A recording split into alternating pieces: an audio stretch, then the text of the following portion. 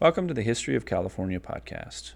I'm your host, Jordan Maddox. I just wanted to talk about a few things before we get started with today's topic. If you haven't already signed up for the newsletter, please do that now. It's something that I'm sending out every Monday. It's a wonderful way to start your week. I give book recommendations, newspaper articles about the history of California that I'm enjoying, and then I usually talk about something related to current events that we can trace back through California history.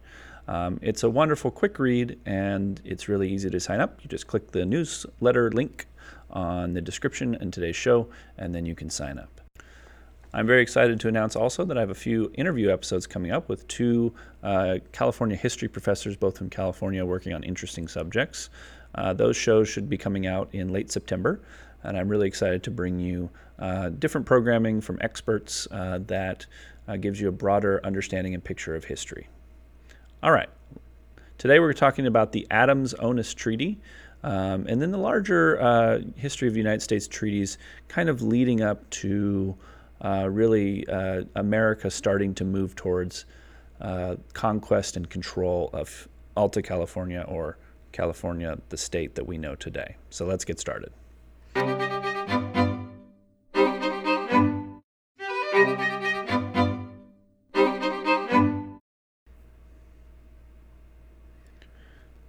Premeditation is something that is difficult to prove, but premeditation can have a huge impact upon the consequences of a crime.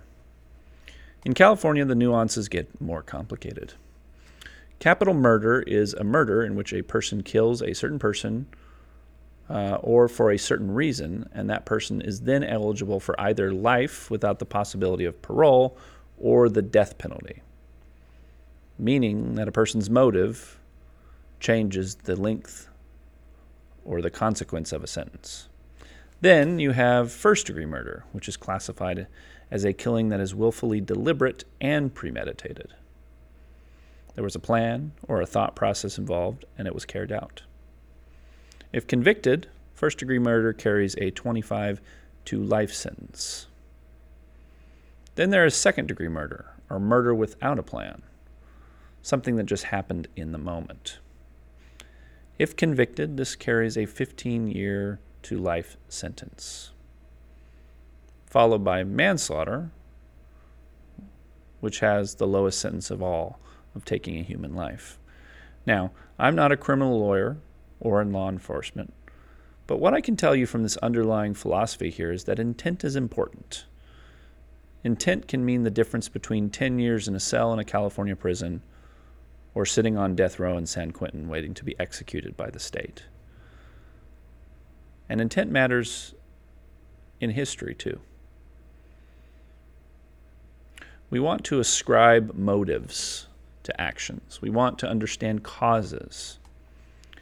I just finished reading a book called The Zimmerman Telegram by Barbara Tuchman.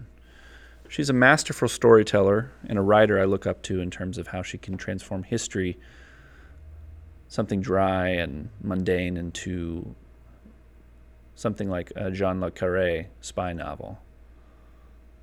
In this book, she lays out the complicated events that led to the U.S. involvement in World War I. She was attempting to trace those events through documents that appear to show the intentions of various government officials. The U.S., led by President Woodrow Wilson, wanted to avoid war if at all possible. Ultimately, however, a telegram establishing the intent to carry out an action pulled the United States into war after months, if not years, of intrigue leading up to it. Now, there are certainly accidents of history where historians will read things retroactively into historical characters, showing that a series of actions led to an outcome, and then assume intent. But it's quite possible those series of actions were not part of a grand plan. And even if people don't use the word intent, much older historians before our time period would use terms like providence, which is a way of saying that what happened was God's will, or the will of the universe, pulling that individual towards this greater goal or action. Some evangelical Christians today use that same type of logic when they talk about Donald Trump. Even though he's a somewhat, and I use somewhat loosely, even though he's a pretty immoral human being, so evangelical Christians argue, God uses immoral people. Now, this long, complicated, and kind of discursive prologue here has a point, believe it or not, and it is related to the concept of manifest destiny. Now, manifest destiny is one of those concepts that's been a term used like a blanket to wrap a bunch of competing interests and motives that would eventually drive the U.S. to invade, conquer, and annex all of the land to the Pacific. Now, let's be clear. Whatever ideology you use to describe the actions of the U.S. became what it is today through the wars of aggression with native peoples in Mexico. But today, we're going to focus on the U.S. government's relationship with Mexico through the context of treaties. And I bring up manifest destinies to simply say this. While intent is important, and I want to focus on that as much as I can, today we're going to talk about what the U.S. did. We're going to talk about actions, we're going to talk about breaking of treaties, and we're going to talk about not the expressed intent, the one that's publicly stated, but the implicit intent. Okay. The first treaty that we'll talk about here is the Adams-Onis Treaty. This treaty ceded Florida to the United States following a series of border disputes. These border disputes were initiated by expansionist hungry settlers of the United States living in parts of this area.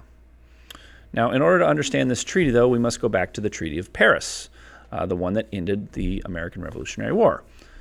One of the terms of the Treaty of Paris was to return the territory of Florida to the Spanish government. The Spanish had lost the territory the first time to the British after the Spanish allied themselves to France during the French Indian War, or the 7 Years' War. In fact, until the U.S. would receive Florida in 1819, there were many disputes over the northern border that lay relative to Georgia.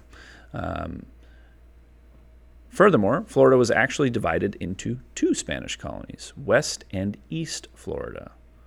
American settlers began to pile into West Florida and began resisting Spanish government rule, which led to a series of crises.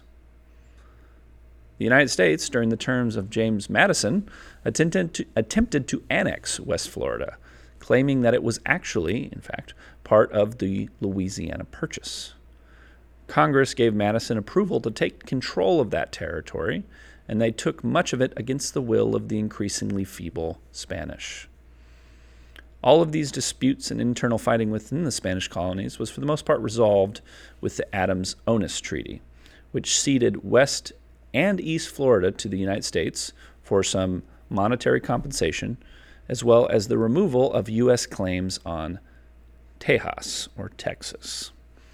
This treaty set a firmer border between the Spanish claims in North America and the United States. However, that would be called into question, obviously, just a few years later when Mexico won its independence from Spain in 1821. Now, let's move on to the Treaty of Limits. Following Mexico's war for independence, removing Spain from the equation and the territory, that territory then became a new country. It became the country of Mexico. Consequently, the Mexican government began immediate diplomatic communications with the United States, its border country. These diplomatic communications were in regards to the boundaries of Mexico and the United States. Likely the Mexican government, knowing that the expansionist tendencies in the United States, wanted to quickly and firmly establish these lines to avoid them being blurred in the same way that the lines were blurred in northern Florida between the state of Georgia and Florida. Now, the Treaty of Limits, which would be signed in 1828, maintained a similar boundary of territory between Spain what Spain and the United States had agreed upon in the Adams-Onis Treaty. But the U.S., in much a similar way, allowed American settlers, by not stopping them or preventing them from doing this, to undermine this first treaty that the United States would sign with Mexico. American settlers in Texas ultimately led an uprising in 1836, which would lead to the independence of Texas as its own country, its own state, in 1836. Now, this event might have been disapproved of by the American government, the United States government, which would have signaled to the Mexican government that they had no intentions to undermine the treaty that they had signed with Mexico in the future. But instead, what they did was that they recognized the independence of Mexico, which the Mexican government declared was a violation of the Treaty of Limits, signaling to Mexico that the United States did not see Mexico as a sovereign nation whose borders and boundaries needed to be respected. Because let's be clear, these people that were operating in Texas in this insurrectionary stance towards the Mexican government were American settlers. And in a perfect mirror of history, the United States would annex Texas almost a decade following, which would be the event in much the same way that telegram, almost 100 or a little less than 100 years later, would be the event that would pull the U.S. and Mexico into war. Now, let's take a step back and look at this. In both situations, the U.S. made treaties with foreign governments, tacitly allowed citizens to undermine these treaties, and when the situation was deemed well-suited for U.S. interests, the U.S. would then move forward in aiding and supporting the rebellious and revolutionary attitudes and force of the people that were undermining the opposing government. Now, there's a few different ways of looking at this. Some of you want to look at this through a conspiratorial lens, that the government's plan was all along to take this land and simply went about it in a methodical way, pretending to be allied with these countries, but secretly undermining them behind their backs or in front of their faces, depending on which situation. Or you could take a stance of the fact that the U.S. government was just changing its stance as historical events took place that caused them to modify the treaty. The one thing that we can agree on here is that the treaties were just for show, ultimately, or were just temporary placeholders until the United States was ready to strike. The treaties, whether they were for show or not, they were merely pieces of paper that the United States didn't respect, which is ultimately ironic in U.S. history, because U.S. history, or the United States government, rather, is built on things written on a piece of paper. Now, the U.S. has not respected treaties with many different groups, and probably the ones that it has respected the least are treaties with Native Americans. A month and a half ago, the Supreme Court, in a 5-4 decision, ruled that much of eastern Oklahoma was actually Native American reservation land.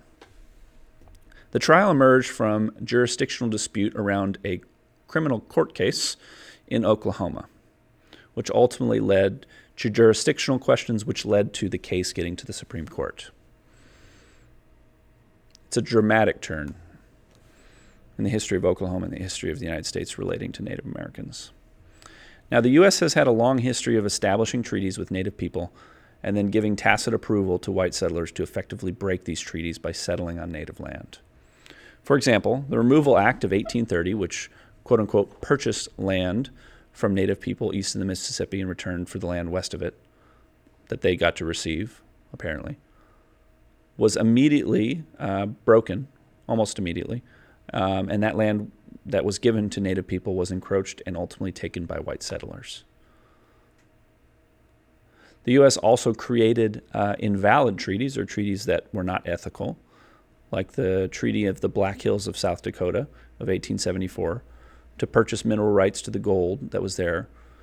But that treaty was only signed by a small portion of Sioux people who were living there, even though there was a law in place saying that 3/4 of the Sioux people needed to sign it in order for the treaty to be valid. And then, in an ultimate slap in the face of Native American people, in 1902 and 1903, the Supreme Court ruled that it was legal for the government, the United States government, to modify existing treaties with Native people without their consent. Ultimately, laws are laws only if they are enforced. There are many laws that sit in the statute books of many cities, states, and countries that go unenforced. But treaties are something different. Respecting treaties ultimately determines the character of a country. And this is one of the areas that should remain a permanent place of discomfort and ultimately embarrassment in our history. Now, how does this all relate back ultimately to the history of California, which is what this podcast is about? Ultimately, this episode is setting the stage for the next few episodes when we talk about the settlers, travelers, and explorers of American citizenship who would go west to California and become some of the early Californians, part of the United States. All of that exploration and migration would occur under the Treaty of Limits that the United States negotiated with Mexico. But in many other situations, we have individuals acting outside the bounds of the law, with the government unlikely to enforce existing treaty law. And we don't think of explorers as individuals breaking laws. We don't think them as settlers and explorers and trappers as people paving the way for invasion and colonialism. But given that the U.S. has quite a checkered history of treaties, this is in many ways what they should become in our minds. Now, when we meet some of these explorers and settlers, we must keep in mind that they are people responding to incentives and are trying to do the best by themselves and their families and their inflated idea of what the United States means. They also are driven by this idea that by going to these places, they're bringing freedom and liberty from sea to shining sea. And again, like many of our stories that we've talked about before, ultimately, history is a mixed bag. Complicated, with beauty, violence, virtue, and vice. Some things are historical accidents, and some things are first-degree murder. And ultimately, us as our own individual historians looking at history need to decide for ourselves. Until next time.